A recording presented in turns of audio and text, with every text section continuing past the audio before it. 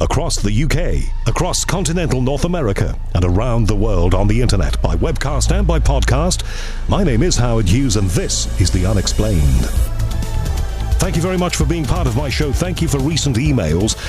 I will be giving a couple of mentions in just a second. Not a lot, just a couple of poignant points, as they say, coming very soon. Thank you if you have emailed recently, and don't forget, as ever, if you do get in touch, please go to the website, theunexplained.tv. Follow the email link from there, then you can get in touch. And when you do get in touch, tell me who you are, where you are, and how you use this show. It's always useful for me to know those things, and thank you for getting in touch.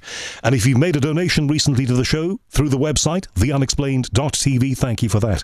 And thank you to Adam at Creative Hotspot for getting the show out to you and maintaining and designing the website for you here too, theunexplained.tv.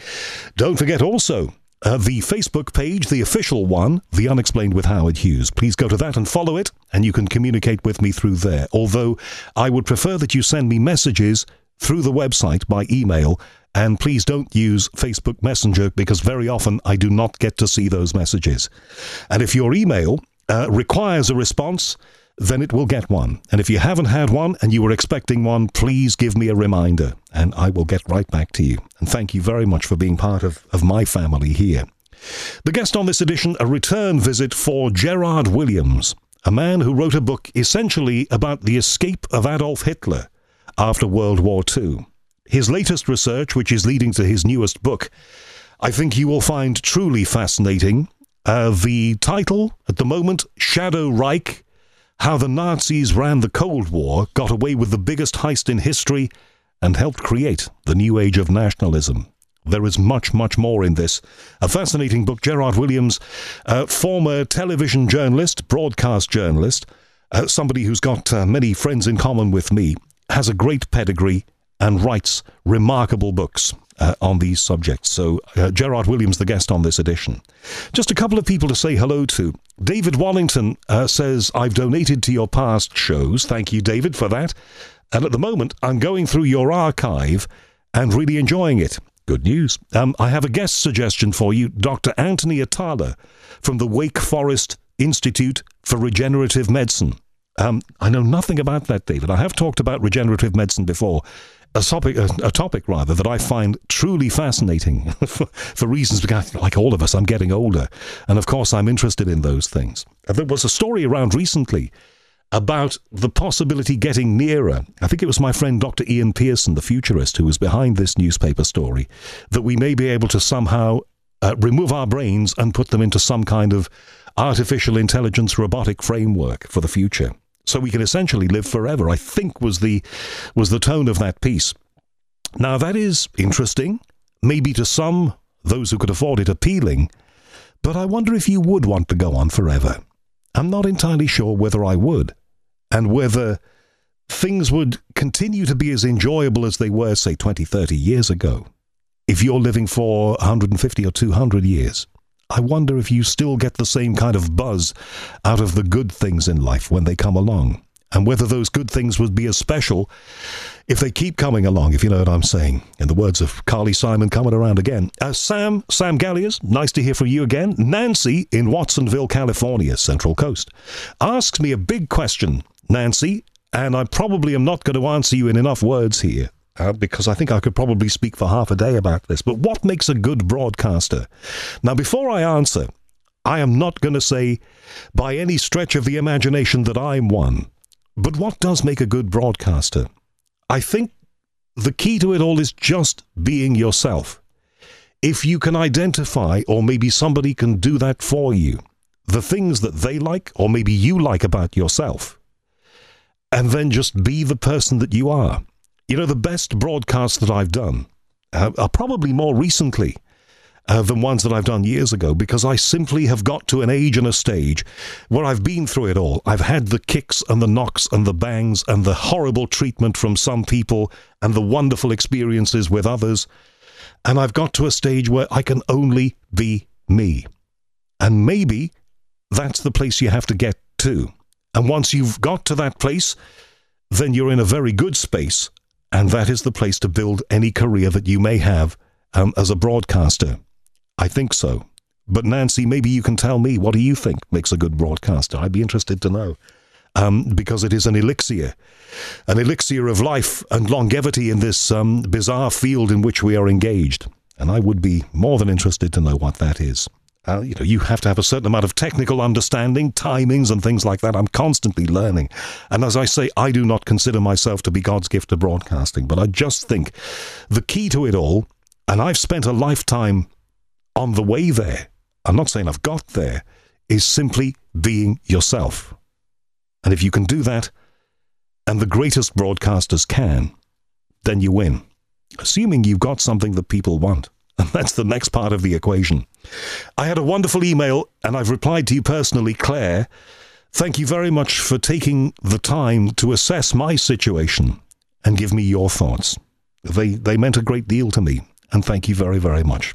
All right, let's get to the guest now. Gerrard Williams, journalist, author, and the idea that Adolf Hitler and others escaped, and what became of them, and what became of their evil regime after that. I think you'll be fascinated in. So, Gerrard Williams, thank you very much for coming back on my show. Howard, it's a pleasure. Thank you very much. So, I understand that you are no longer in France, Gerrard. You've now moved to the Thames Valley, the back end of the Thames Valley. I've moved back to the UK for various reasons, but mainly to be nearer my family. Right. I enjoyed my time in France, but with that ridiculous Brexit happening and various other things going on in my life, I decided it was time to come back to the UK. So many people seem to be relocating one way or the other in the midst of the political events that we're going through. And of course, now we've got coronavirus. And by the time people hear this, the situation will have changed again. So these are worrying times for all of us. Question, is it easier to do the sorts of research that we will be talking about here in France, which of course was occupied and still very much has the imprint of those days? Or is it easier to do it here? It doesn't really matter where I do it. I mean, the important thing for me has been to walk the ground in Germany, Argentina, Chile, Paraguay, all places that I've been to. Much of the other research is simple slog. Kew is always good to get to the National Archives on occasion, but most of the material I'm after at Kew has been stamped top secret for another 50 years. The area that you're in is an area that used to be derided by people. The whole idea that maybe Hitler got away and that the Nazis continued in some form somewhere else and were planning whatever they were planning, and we'll talk about that too. You know, people used to deride that, but now more and more authors and researchers and people of credibility are coming forward and saying there may well be a lot in this. But even so, there are still historians who say that couldn't have happened. I spoke to one who I think we will both know, I don't need to give you his name, but you've heard this before, who said there is no credible evidence that anything other than dying in the bunker happened to Adolf Hitler at the end of World War II. You would disagree with that, I guess. Well, sadly, there is no credible evidence that Adolf Hitler did die in the bunker at the end of World War II. I have to admit, Howard, that when I first came across this story, I was in Argentina doing other things. And I thought that for the first time in my long career as an international television newsman, that I would do a rather silly story about a man with a moustache escaping by a submarine and going to South America at the end of World War II. I had never done a conspiracy theory story. I'd always been in hard news, 90-odd countries as a journalist, covering some of the biggest stories of the late 20th century and the early 21st. And I thought that I would do it for a laugh. And then I started to look into it, and I looked at the contemporaneous reporting from the BBC, from Reuters, from AP, from Time, from Newsweek, and a whole new picture started to emerge that Hitler had not died in the bunker, that he had escaped. He'd been flown out of Berlin and eventually had ended up on the Argentine coast on a submarine. And I was gobsmacked. And I must admit, I talked about it with quite a few of my senior news friends, people who are senior at Sky, at the Beeb, Reuters Television, and quite a few of them said, Gerrard, you're incredibly mad to even do this. You've got a good reputation, which I feel I have a reasonable reputation as an international newsman. And if you do this, people will think you're a complete nutter. And I could not do it. The truth is very different to the lies that we have been sold and continue to be sold by historians. Was there a tipping point for you where you decided this piece of information simply means that I have to do this. Whatever the downsides may be at the time when you started it, got to do this. No, there was no smoking gun, Howard. There still isn't. What there was a wealth of material. I mean, we had people like BBC's reporter Thomas Cadet, who was, as we would call it nowadays, embedded with the Soviet forces when they took the bunker. Cadet said that they found no body that could have been Hitler, that he had disappeared. There's no sign of two partially incinerated bodies or anything like that. Magda and Joseph Goebbels and their children are there, but there's no sign of Hitler. And, of course, nobody knew about Eva Braun internationally at that stage. That was only to come out sometime later. Now, Thomas Cadet said it. Zhukov said it, the Soviet commander commanding forces on that front. Eisenhower said, we have no proof that Adolf Hitler is dead. And then Stalin actually went up to the foreign affairs guy of the US at Potsdam, and he said he escaped. He went to Spain or Argentina. Now, why has none of this ever been reported by historians who continue to sell this complete idiocy that Hitler died in the bunker? You say Stalin said that, but I always thought, and I may be wrong, that the so-called Hitler skull, the one with the bullet hole in it, purportedly, the Hitler skull, its final resting place was Russia, I thought. It was in Moscow. Yeah, interestingly enough, that skull is that of a woman in her 40s. It's been proved by DNA analysis by an American scientist called Bellatoni, who did that 7 or 8 years ago. It's not even a bloke. So the skull with the bullet hole in it is that of a woman in her 40s. So it couldn't have been Eva Braun either, because she was in her 20s when they left Berlin. What you're saying here, though, is not the random escape, the panicked escape is a better word, of somebody who was losing and realized that despite his dreams of, hegemony or whatever the word is, hegemony, despite those dreams, it was time to get out. That wasn't a panic escape. What you're saying is that this escape, removal, was well organized and supported. Completely. There were many different types or ways out for the Fuhrer at the end. I don't think that he wanted to go, but I think he was persuaded by Martin Bormann and General Muller of the SS that he had to, that it was the only way that there was any chance that the whole idea might survive. Martin Bormann had been planning for this since 1943, and there were numerous routes out of Berlin. The one that the Russians discovered and was published in Newsweek and Time magazine was that they found a door in Hitler's private apartments in the Chancellery, not in the Führer bunker, but in the Chancellery, which was a concrete slab which slid to the left, and behind that was a tunnel which led down to another underground bunker, a series of rooms, where they found evidence of a letter from Eva Braun to her parents saying, I won't be able to see you for much. I won't be able to see you again for a while. And then that tunnel, that series of rooms connected to another tunnel, which connected to the Berlin Underground railway system.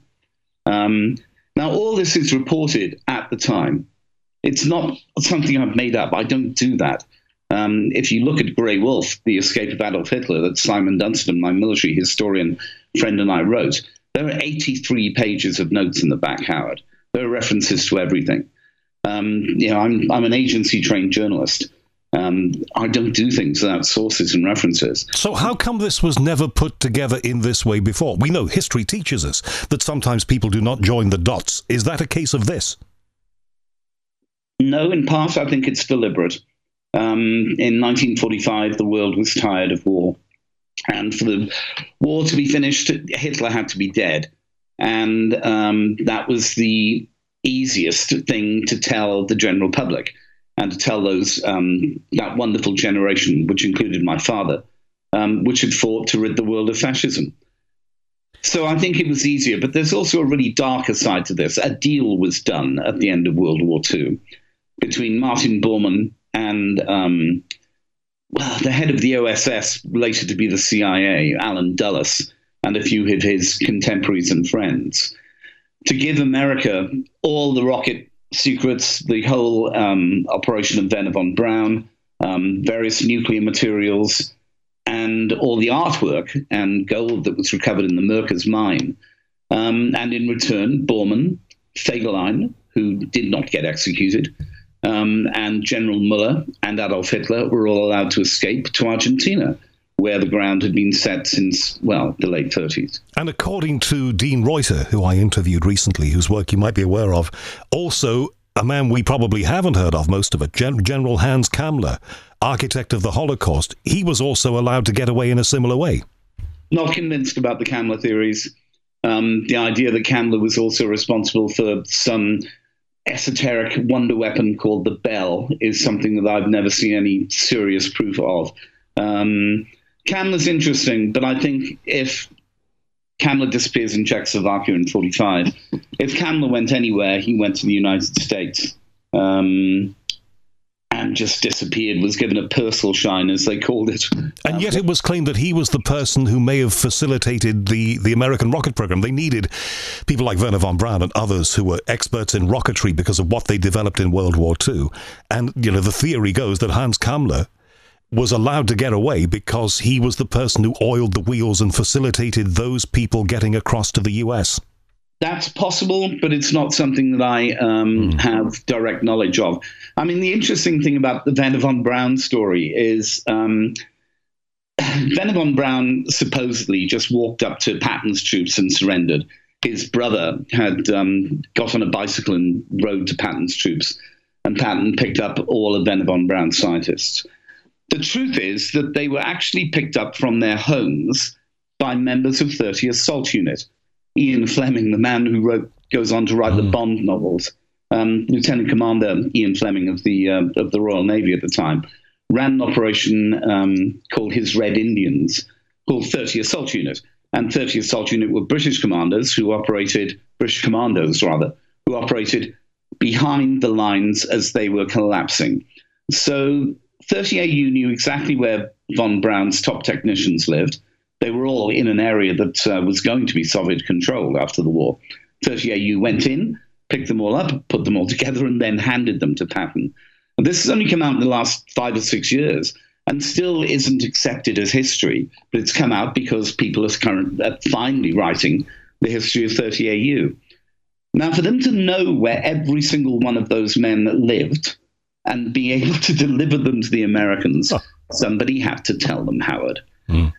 And that's part of the deal. Bormann gave British and American intelligence details of where these people lived, and they were able to go and pick them up. So as we've come to appreciate, and your father wouldn't have accepted it, my father and his father would not have accepted it, it would have been too difficult for them, but uneasy accommodations out of supposed necessity are made in circumstances like this. And that is how, you know, people like Hans Kammler get away, it is claimed, but also perhaps you think it was also the way that Hitler and Bormann got away. Is that so?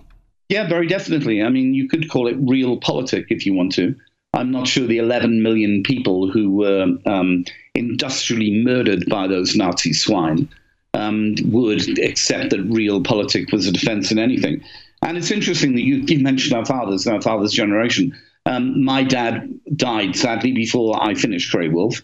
My father had been a combat soldier in World War II, joined up at 18 in 1939, fought all the way through North Africa, up through Italy, and was wounded at Monte Cassino for the third time.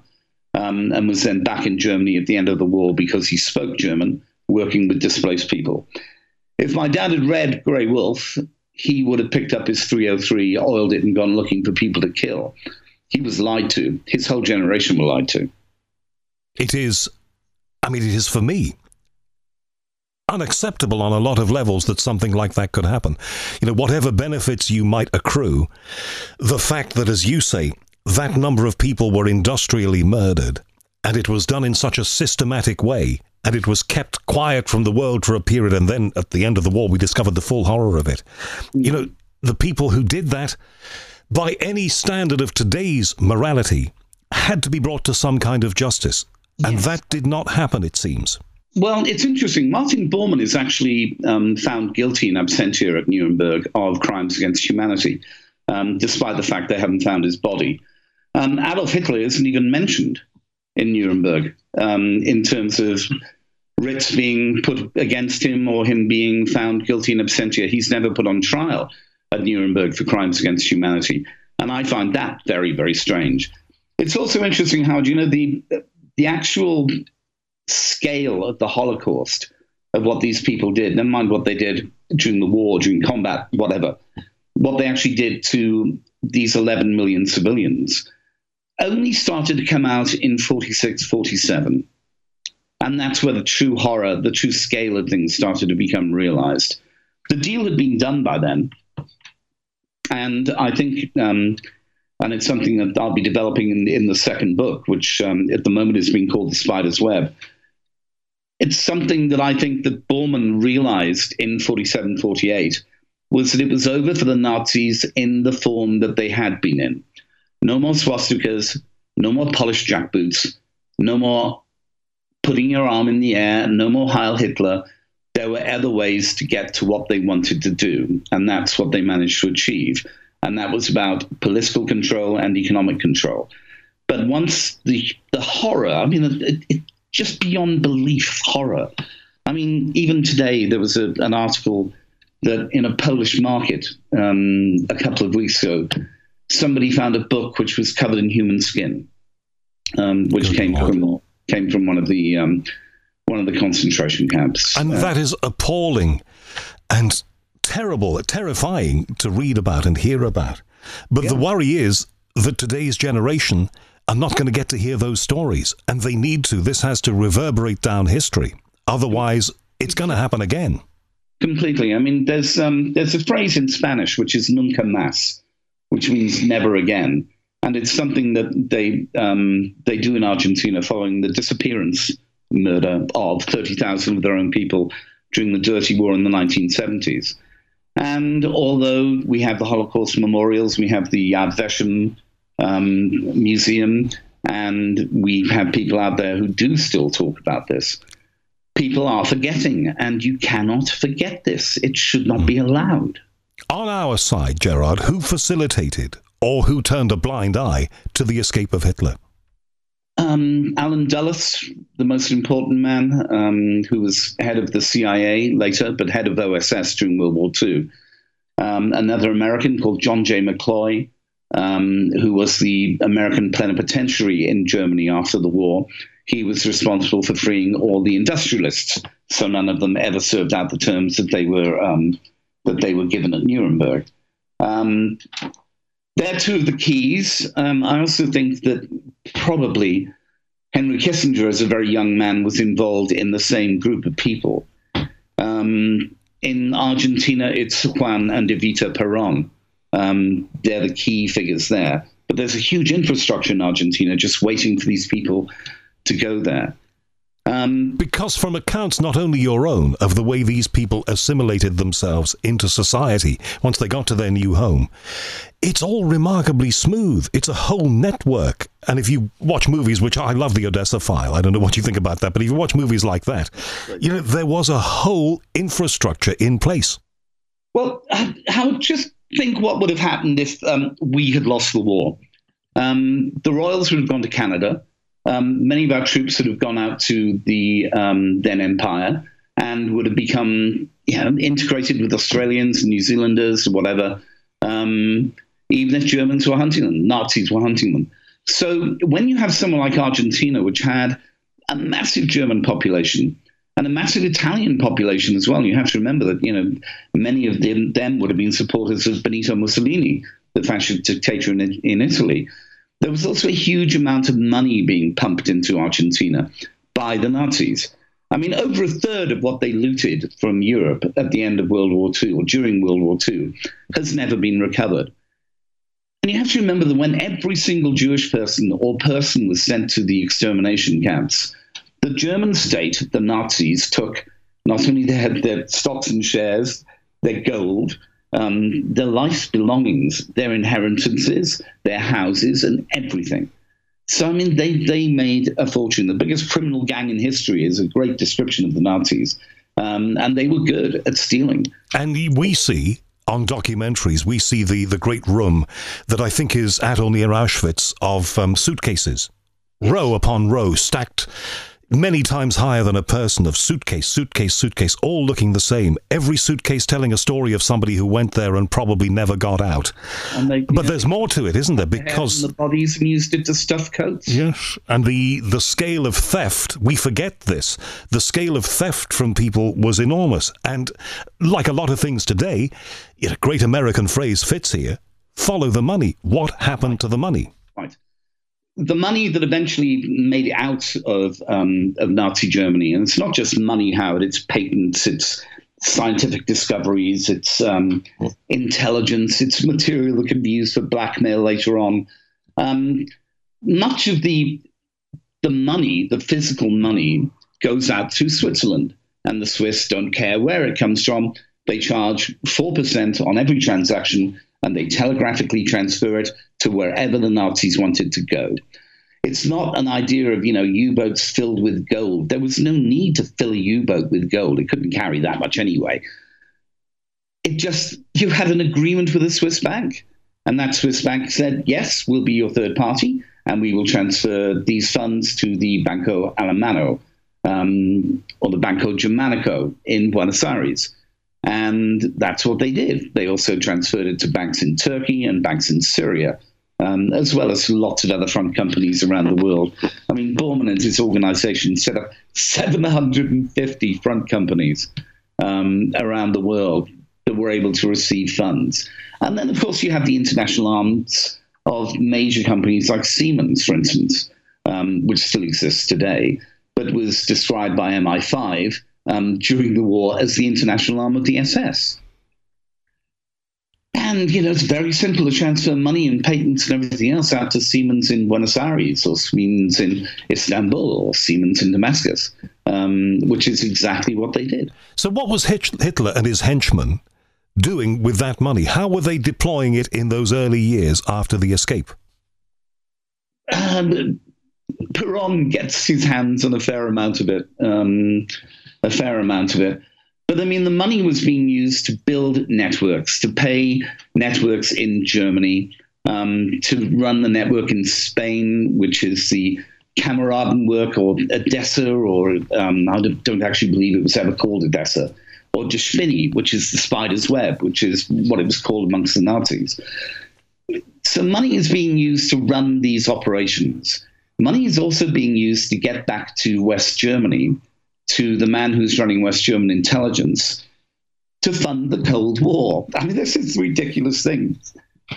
The Americans put a man called General Galen in charge of the intelligence operation in Germany, and they believe Galen about what the Soviets are doing. Galen's whole purpose is to work for Bormann to make sure the Americans are so scared of what the Soviets might be doing that they don't look at what's happening in Germany on the ground. Hold on, so you're saying that this organization stoked up the Cold War, which wouldn't have been as intense, in order to deflect attention from what the ex-Nazis and continuing Nazis were doing? Yeah, there's no such thing as an ex-Nazi, Howard, sadly. But yes, that's exactly what I'm saying, and that's what I'll expose in detail in The Spider's Web. And you also say it's an astonishing figure that the hardcore of people willing to support them, ready to support them, and being supported from South America by all of that money, there were 20,000 of those people. No, there were 20,000 former Nazi soldiers who were willing to pick up guns and go back into uniform at the drop of a hat. And what was the plan? Was there a plan? Well, it was a plan if necessary. The wonderful, awful word to use when you're talking about Bormann's plans, they're so multi-layered. They plan for every possible occurrence. They plan for the idea that they may have to build an armed resistance in Germany. They don't. In the end, Werewolf, which they had planned in detail, never really happens. There's a few actions, but not very many. And they pull back from Werewolf because they have a deal with the Americans, which will enable them to continue. They have a plan for a standing army in Germany, because Germany isn't allowed to have an army. But what Germany has is huge amounts of ex-soldiers, and it has huge amounts of weapon caches all over the bloody place. Excuse my language, all over the damn place. And they are available to a group of officers who had fought with the Nazis, generals down, who aren't being treated as war criminals. There's no such thing as denazification. It's a complete farce. So were these people waiting for the go-ahead, an order, the green light? Yeah, I mean, they're very good at obeying orders. Very good at obeying orders. They didn't have to because eventually the West German government, and I can't remember what it was, is it 48, 49? They're allowed to build a German army again. Sorry, I have a problem with saying Germany and army at the same sentence. It's fine. I have problems with hegemony. I'm afraid. Yes, but they were allowed to build the Bundeswehr. So many of the men who had been set up to form this Nazi army in waiting simply joined up. I mean, there's a line, I'm not sure whether it's mine. I like to think it was mine. But at the end of World War II, the Nazis took off their Hugo Boss designed uniforms, went home, put on their Hugo Boss designed suits, and just carried on. And how about the dimension of East and West? Because we forget, a lot of young people don't even know this. It's not even taught in their history, I don't think. But, there was an East Germany that was communist-controlled and was very rigid and very old-fashioned by the end of it. That's one of the reasons it fell apart. And then there was modern, forward-looking, American-facing West Germany. How did all of this plan, this organization, fit in between those two systems? Well, I mean, it's interesting. There's something that happens in the 50s and 60s in West Germany called the West German economic miracle. And this is often used as an example of how Germans work harder than Frenchmen and Brits and Spanish and whatever. No, they didn't. All the money that the Bormann organization had taken out, all the capital that they had taken out, just flooded back into West Germany. And the Americans just went, this is brilliant. We've got a proper industrialized ally in the center of Europe. I'm not sure it actually was an ally. They were still making sure the Americans were so worried about what the Soviets were potentially up to that they didn't see what was happening and how West Germany was rebuilding and becoming the economic powerhouse it was when it was able to bring East Germany back into the fold at the fall of the Berlin Wall. This is a long plan, Howard. This isn't like, a 4-year parliamentary democracy presidential or prime ministerial thing. These guys planned for 20 to 30 to 40 years' time. But the problem was they were all getting older. There was always a chance that they would get found or found out. Eventually Hitler would have died, I assume. He dies in 1962. And he has become completely shelved by the Bormann organization. There's no way that this man can come back. There's no way that it can be known that he has survived. And there's no way that it can be known that he died either. The Bormann organization are perfectly happy with the myth that Hitler died in Berlin in 1945. So did Hitler lose the plot in his last years then? Because you talked mostly about Bormann. Hitler, of course, was the figurehead during World War II, but it sounds to me like did he live out his final years wearing lederhosen and drinking beer? Not quite, but almost. I mean, from 1943, if you wanted to get to meet Adolf Hitler, even if you were part of the inner circle, Goering, Himmler, Goebbels, whatever, you had to go through Martin Bormann. I mean, Bormann's place in history just seems to be like he was Hitler's secretary. Well, this is ridiculous. He was secretary of the party, and he was the gatekeeper for everything Hitler did. I think he adored the man. He loved the man, and it was important to him that he got away.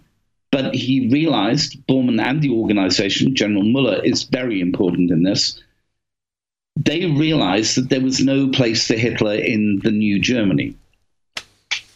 And as such, they looked after him, but they kept him very much away from the planning. From what I can gather from the things I've been told, from the information that I've received, Hitler dies in 1962, and he's been betrayed, effectively. He's mentally a mess, and he's physically very ill. And it's a great way for that horrible creature to have died. How did, according to you, an SS officer end up with one of Hitler's medals, his Iron Cross, the greatest honor that anybody in that regime could get, as they saw it? Right. So I'm filming Hunting Hitler, down in Bariloche in Argentina, and I have to pretend for television reasons that I haven't been to places like the Saracen Tower, which is this incredible building overlooking the lake, which gives you complete control of the lake at one of its important pinch points. And one of the local historians who's with us is somebody I've met before, and he shows me a couple of things while we're on the dockside. He's a lawyer. He's no idiot. He's not some conspiracy fool. And he hands me a copy of a book, which is the autobiography of Hitler's favorite pilot, Hans Ulrich Rudel, who in the 50s actually goes back to Germany and tries to rebuild the Nazi party. But Rudel is a one-legged ex-Stuka pilot who's a very close friend of Juan Domingo Perón, spends a lot of time skiing in Bariloche, and is very close to the Führer's operation. And inside, it's handwritten to my dearest comrade, Hans Ulrich. And the book's printed in Buenos Aires in 1947 by a German publisher there who published a load of Nazi material. And then the guy hands me a little pouch, like the sort of thing you would have a ring in, or a piece of jewelry. And he says, have a look at that, Gerrard. So I open it and I go, yeah, it's an Iron Cross. And it's a World War I Iron Cross first class. Now, you see loads of Iron Crosses in Argentina. A lot of them are fake. Some of them aren't. But they're mainly World War II. So from the Nazi era. And I say to this guy, yeah, what's an Iron Cross first class from World War I doing here? Why have you got it? And he says to me, it was in the belongings of the father of one of my clients. One of his clients as a lawyer, who at one stage had a whole collection of memorabilia from her father, who was an SS officer.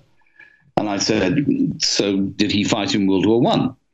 And the guy says, no, this is Hitler's Iron Cross, which he handed to the SS officer as a thank you for looking after him during his time in Bariloche. Is there any way to verify that? No, I've looked at that. There are no numbers on the back or anything else, so there's no absolute provenance on this. All I would say, Howard, because I can't be convinced by something like this, it's an interesting story, is that Hitler only ever wore one decoration, apart from his Nazi party badge, his large gold party badge, and that was the Iron Cross that he got for valor in World War I. He got the Iron Cross first and second class, but he only ever wore his Iron Cross first class on all his uniforms and everything else. And the idea that an SS man's daughter would have an Iron Cross in her possession from her father, who was an SS officer, I know that much, I know his number and I know his rank and everything else, and who told her that he had been handed it by Adolf Hitler for running his security detail in Argentina post-war. Yeah, I mean, you come across stories about the Nazis in Argentina all over the place. I've been to Argentina 23 times on this damn story now, Howard. And every time I go, there's another story about a Nazi, a senior general, or a Bormann, or very few stories about Mengele or Eichmann. I mean, people go on about them as if they were terribly important characters. But in terms of the Nazis post-war, and in terms of actually the crimes they committed, in comparison to the crimes that were committed by the generals in Argentina, the Nazi generals who were allowed to live out their lives there, and the Nazi generals who were allowed to live out their lives in Germany. And indeed, if we buy into all of this, they were protected. I've seen videos of investigative journalists go out there, and even in recent days, be in fear. Now, you went 24 times or thereabouts. Did you feel that you had to be extra careful? Were you in fear? Oh, no, I've had witnesses threatened with death.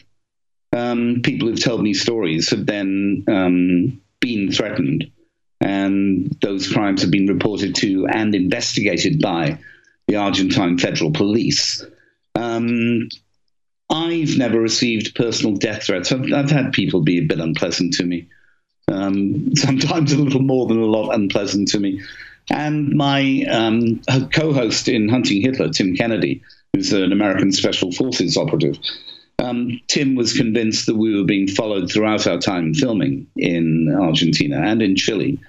And in fact, in one location in Chile, the disgusting Colonia Dignidad, I could not film there because they recognized me. So that blew my cover completely. Right, but the idea that it was like the Odessa file and there was somebody in a trench coat carrying a gun with a Luger with a silencer walking behind you, that wasn't quite like it was. No, I think they're a little more clever than that, to be perfectly honest. And one of the things I've learned in having covered many conflict zones around the world is that you don't need to be scared of the people who make threats to you.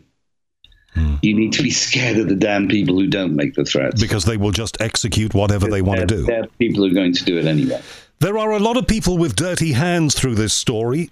They start with Pope Pius XII at the Vatican. They include Generalissimo in Madrid, Franco, and others in all of this. There are people who had, through history, reasons to be ashamed. Completely. There are no heroes in this story, only villains. They've just opened up the archives in Rome for Pius's time as the pontiff. I'm not sure about Pius as an individual, whether or not he was pro-Nazi. What I do know is the huge amount of and we're talking a huge amount of the clergy and the Vatican government, the Curia, were pro-Nazi. And, something many more than 50 or 60,000 European fascists escaped via the Vatican in 46, 47, and 48. And they were helped by the International Red Cross, and they were all given passports and travel documents. Many of them went to Argentina. Some of them went to Egypt. Some of them went to Syria. Quite a few of them went to Chile. But yeah, we're talking upwards of 50,000 people who were actively helped by the Vatican. And it was done because they were seen in some perverse way as being soldiers of Christ, because they had been fighting against the communists, the godless communists. And as such, there were people within the Vatican and people within the Jesuit order especially, which I've always thought of as the Catholic Church's equivalent of the SS anyway, who believed that these people had been heroes. And were willing to suspend some of the tenets of their faith and their morality. Yes, it's a very strange time for us in the 21st century, and, those of us like you and I who grew up in the 20th century. These people believed in things in a way that we don't nowadays. So that's why I said earlier on in our conversation, Howard, that there's no such thing as an ex-Nazi. When you swore your oath to give your life for Adolf Hitler, you meant it, and you meant it forever. So what became of all of those people then? Those who swore the allegiance, those senior Nazis who ended up, it seems, in South America. What became of them all and the network that they created? The network still exists. It's mainly about money nowadays. It's about money and running stocks and shares and foreign exchange and various other things and industries. There are industries in Germany today that you still can't get hold of their shareholding. Really? Details. Yeah, really. But you don't think they still believe in the 1,000-year Reich? I think they probably believe in a 1,000-year Germany at the heart of Europe. And I don't think they're fascists anymore, and they're distinctly not anti-Semitic anymore. And they don't believe in marching up in their jackboots and swastikas. But this idea of Deutschland, Deutschland über alles, Germany, Germany over all, is not something that just happened in the world in World War II. It goes back through World War I. It goes back all the way to Bismarck. I mean, people jokingly say that, the Chinese have a 1,000-year plan. Well, I think there are elements of German society, fascist society, that also has a very, very long-term plan. And they don't care how long it takes them to make it work. The money that came out of Nazi Germany, the money that was siphoned out, millions upon millions upon millions upon millions of it. Billions. Presumably some of that money. Some of that was used to pay, expenses, keeping people on side, keeping people quiet. But I guess some of it was used for investments, which must still be growing today. Yes, no, completely. And also, I mean, the Germans, the Nazis, had actually managed to forge very successfully the British £5 white fiver at Sachsenhausen, Operation Bernard. And they also managed to forge the American dollar. And that operation didn't just collapse at the end of World War II. It moved down to a castle in Italy and then probably went to Argentina. And they were happily printing funny money, which would run most of the day-to-day running of this organization.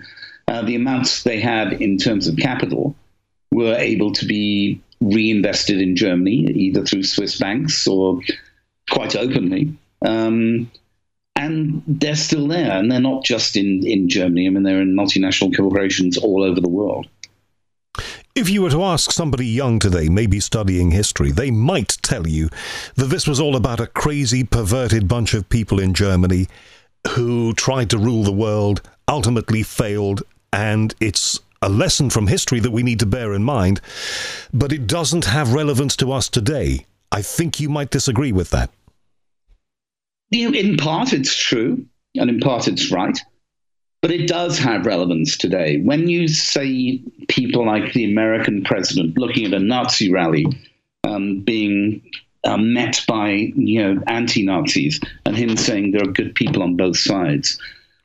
When you see that in February in Budapest, thousands of people got together to honor the SS and the SS uniforms and marched to the capital of Hungary. When you see simple, idiotic racism being propounded by the prime minister and his government in this country, and you see them not... Well, of course, you know that, and I have to say this, but you know that a lot of people would disagree with what you've just said. Yeah, they might do, and, a lot of people disagreed with those people who tried to warn about Adolf Hitler, Mussolini, and General Franco coming to power in the 1930s. And in some ways, I look at what's happening across the world, and I think we have learned nothing. And what is happening now in the way in which we have a wave of populism that seems to be running across the world is incredibly similar to what was happening in the 1930s.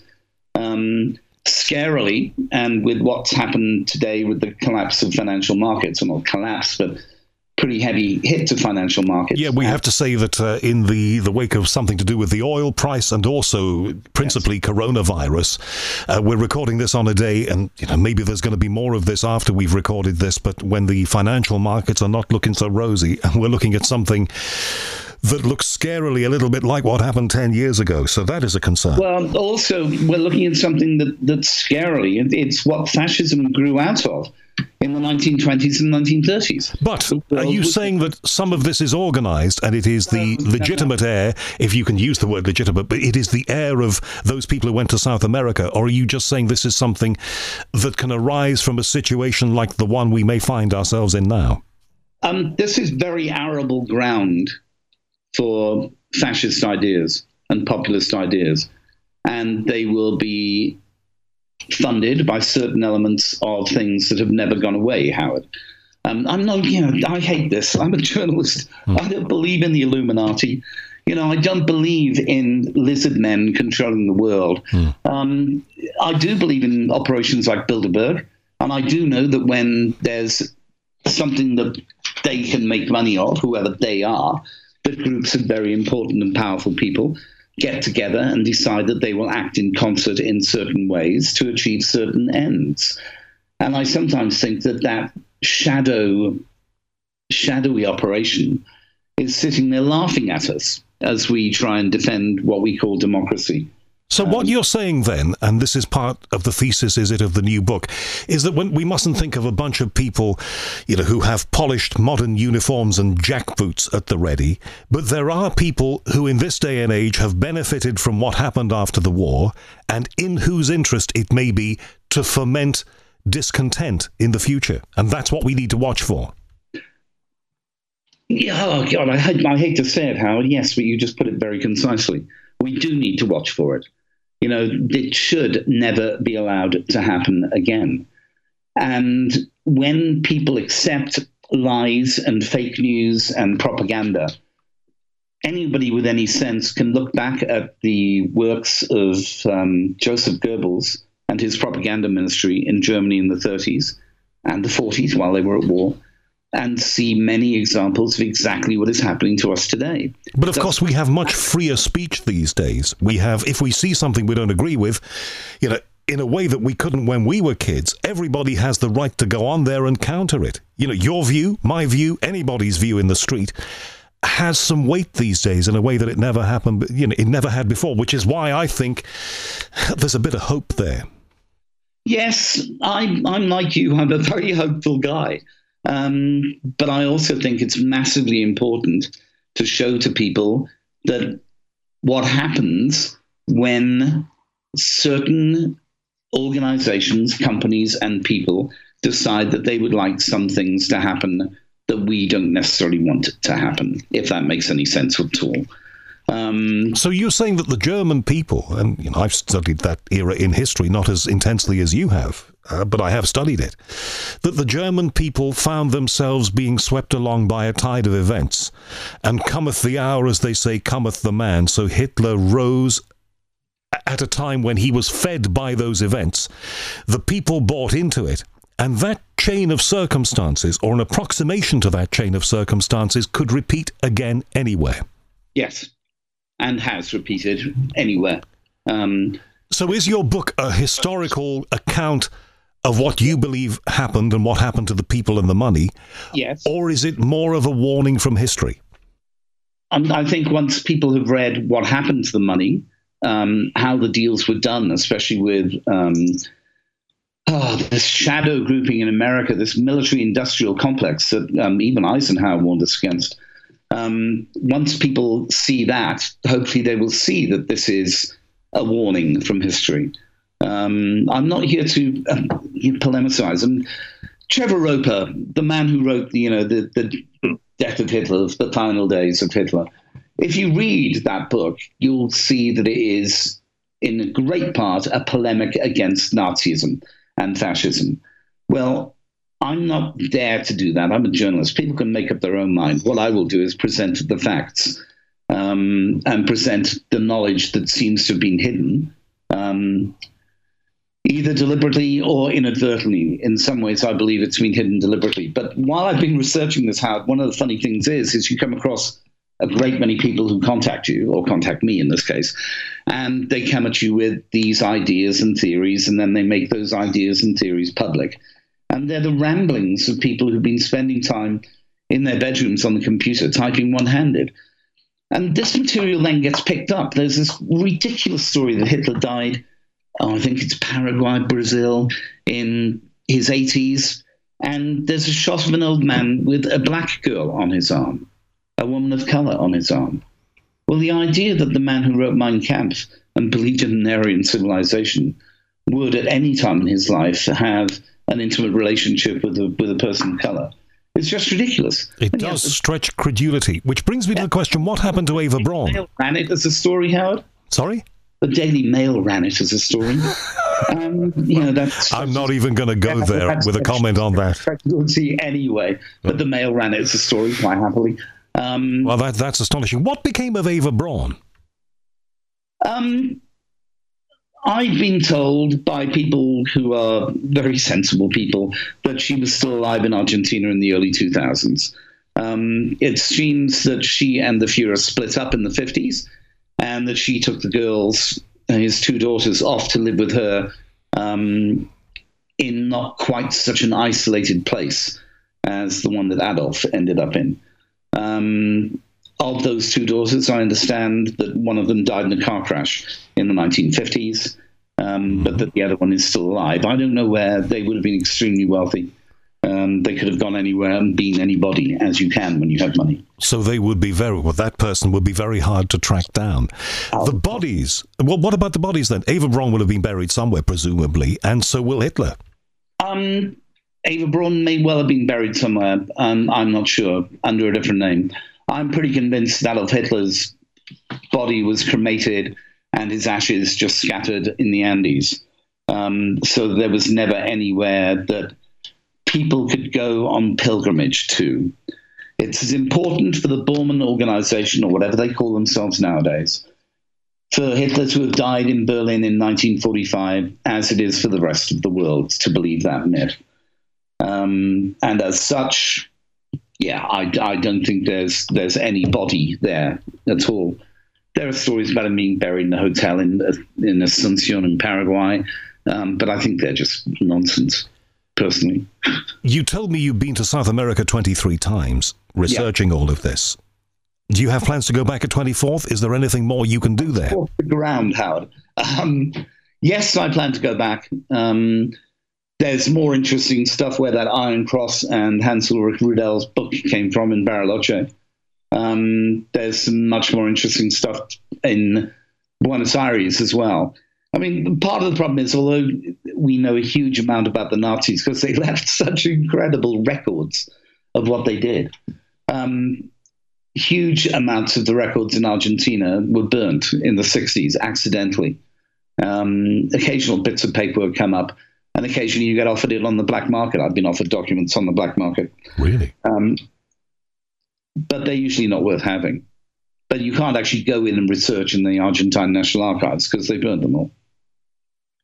So is the lesson from this research and about-to-be book that if we observe ideologies or groups emerging, then if we're interested and maybe we're concerned, we need to be looking at where the money's coming from, because we may be shocked at the source of the cash if we get to learn where that might be?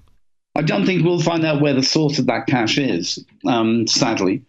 But we do need to realize that there are, at the moment, and have maybe for the last 6-7 years, there have been actively financed operations to change the way in which we look at things. I think the Cambridge Analytica scandal is one of the obvious ones there. The fact that bots are supposedly changing our attitudes towards things on Facebook, and whether they're run by the Russians or the Americans or some shadow operation that has got lots of money, I don't really know. So you're saying that if the Third Reich was around now, it will be using social media? Goebbels was the most amazing proponent of the media that the world has seen in the last 150 years. And, of course, the whole idea of the big lie. Yeah, I mean, the whole thing is, I'm not sure actually where the source for the quote comes from, Howard, whether it's a quote from Adolf Hitler himself or whether it's a quote from Joseph Goebbels. Let's just say it's a quote from a very senior member of the Nazi Party. But if you tell a lie long enough and loudly enough, it becomes the truth. I think there's a lot of veracity in that statement. I think it's simple, effective, and probably right. Yes, thank you, Joseph Goebbels. Yeah. And people are learning from that every damn day. If you were able to get, and I know the Iron Cross is a very interesting thing, but if you were able to get a piece of solid evidence that proved that Hitler met his end in the way that he did and lived out his remaining years after the war in the way that you say that he did, what would you like? Would you like a uniform, a pair of boots, some more documentation, somebody who perhaps is on their deathbed to come forward and speak with you? What's your greatest dream at this point? Again, I don't think there's ever going to be one smoking gun. I know there are people, and I know there were Argentine soldiers who looked after him in the 1950s and were part of a security detail. And some of them are finally coming up and telling their children about it. And stories do turn up in Argentina now every month or so about Hitler being in Argentina after the war. Those are interesting, and they add to the weight of evidence that makes this story real. But I don't know whether there's one smoking gun. I mean, we're never going to... I suppose I'd love a picture of him, Howard, after the war. I know they exist, or I've been told they exist, and I would love a picture of him after the war that was good enough, close enough, and I had decent enough provenance on that I could check against actual pictures of Adolf Hitler. And no matter how camera shy he might have been, and for as long as he was with Eva Braun, she may have been, that must exist. That picture, or those pictures, must be somewhere. Oh, we had a lady, Mrs. Muller, up in Mar Chiquita, in Cordoba province in Argentina, who said that she had friends who had copies of Mein Kampf signed by Hitler in the 50s, and that they had pictures of the happy couple, Eva and Hitler. again in the 1950s, and that she would ask amongst her friends in the German community around Marchikita if they would be willing to show them to us. And she received a phone call saying, if you deal any more with these British people, we will kill you. The Gestapo are still active. That was in 2007. So presumably that was enough to frighten her off. We never heard from Mrs. Muller again. She wouldn't take our calls or anything else. How astonishing. Is it worth following, if there is a way of following that trail again? There are many of them. I mean, the problem with following all these trails, Howard, is that 75% of these trails end up as dead ends. Or they are somebody's fantasy. I'll give you an example. I had one girl contact me from Norway who said, I'm Adolf Hitler's daughter. Oh, my Lord. Yeah, I've had quite a few of these. Adolf Hitler's grandkids contact me once a month. So I say, that's interesting, and I try to be polite because, like you, that's the way I was brought up to be. I know you're a Liverpudlian. My mum was a Liverpudlian too. So I was brought up quite strictly to be polite. And so I went back and forth with this woman on Facebook, and then she sent me a picture, and she was African. Okay. Yeah. But one of these days, somebody will get in touch who might be. Well, I had a couple get in touch with me who were convinced that the husband was Adolf Hitler's grandson, and they live in America. And their father was brought up in Argentina, and they had quite a lot of details about it. And they happened to be radical Trump supporters, and thought that the Nazis had a bad press. Yeah, okay, bad press. Of course, my American listeners, those who support Donald Trump and who email me on a regular basis would say, please don't blame Donald Trump for that kind of thing. Now, I don't really want to get into a political debate about it, but I just have to make that marker there. I would just say at this stage, that I find the Conservative Party in this country and their leadership and the Republican Party and its leadership in America something that is not to my taste. And I think we'd leave it there. However, this couple who seem to be, for me, quite radically right-wing, I could no longer speak to. I mean, I asked them for evidence and, documentation or anything else, and they weren't able to supply it. So I have to file them away in that rather large overflowing box of nutters who contact me. And I'm perfectly happy to be contacted, Howard. If people want to find me on Facebook and contact me and talk about this, I like to get involved with people who find this subject interesting. And also, I'm more than happy for the first 10 of your listeners, if they want to, I could supply them with an e-copy of Grey Wolf and give them something to think about. So you can find me on Facebook as Gerrard Williams, or you can find a group called The Spider's Web, which also has my name attached to it. But I'm on Facebook. Well, that's excellent. So my listener needs to contact you about that, or if there's anything they'd like to discuss with you, they must contact you. Now, at the moment, the new book, which has a lot to tell us, hasn't been published yet. You're trying to get it published. Tell me that story. Why?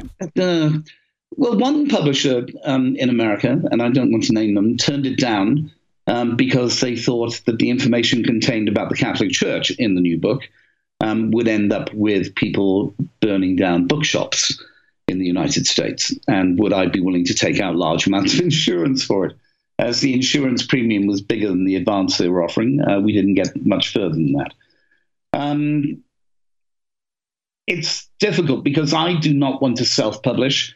I do not want this to be seen as some silly little conspiracy idea.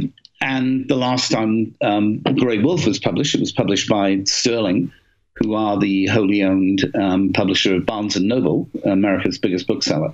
And it was put in their history section.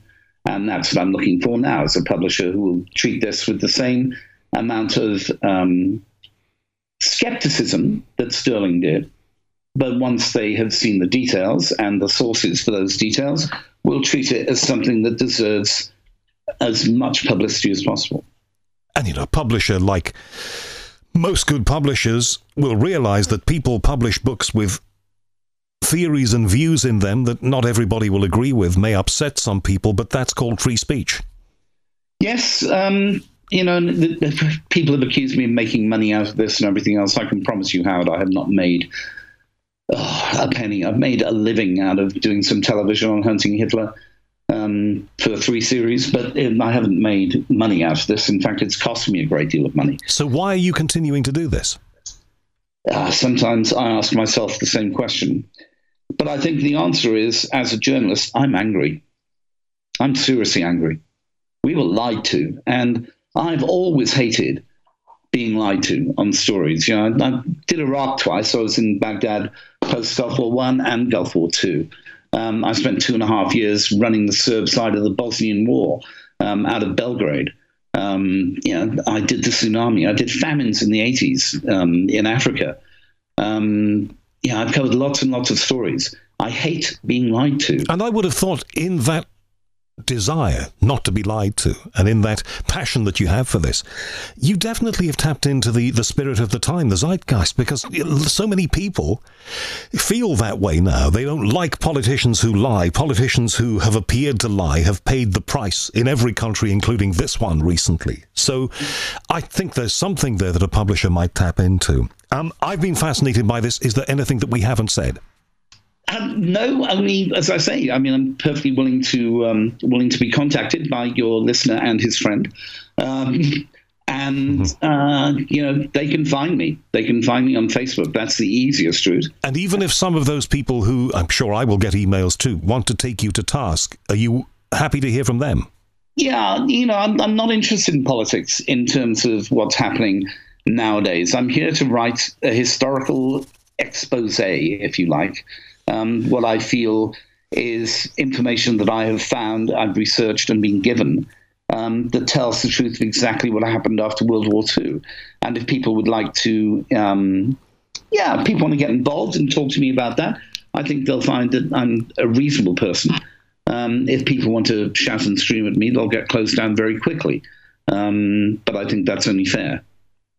Gerrard Williams, good to talk with you again. I hope you get the book published. If there's a publisher listening now, or if you know a publisher, maybe you work for one that might want to take this on reasonable terms, I think we have to say, then I'm sure Gerrard will be willing to hear from you. I'm speaking for you now, Gerrard.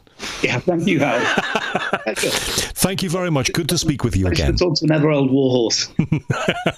That's the truth of it. Gerrard, thank you very much. And you. Well, I'm sure you'll agree, both chilling and fascinating too. Gerrard Williams, your thoughts about him, welcome. Please go to my website, theunexplained.tv, and you can leave me your thoughts and reactions there. And don't forget, as I said at the beginning, when you get in touch with me, please tell me who you are, where you are, and how you use this show. I love to hear from you, and I love to hear your stories too. On the radio show, we're thinking about doing some more listener stories. So if you want to send me a story about something that's maybe happened to you or somebody close to you, then send me that. Just title the email in the subject, My Story, or Listener Story. Don't mind either of those, and then I will definitely get to see it. And if you can also include your phone number, a good way of getting in touch with you, that would be great too. And we'll try and get that together. Well, we have more great guests in the pipeline here at The Unexplained, online. So, till next we meet, my name is Howard Hughes. This has been The Unexplained. We are online. And please, whatever you do, in the midst of all of the things that are happening in this world, coronavirus, problems with the economy, and all the other things to be miserable about, please stay safe, stay calm, and above all, please stay in touch. Thank you very much. Take care. Bye-bye.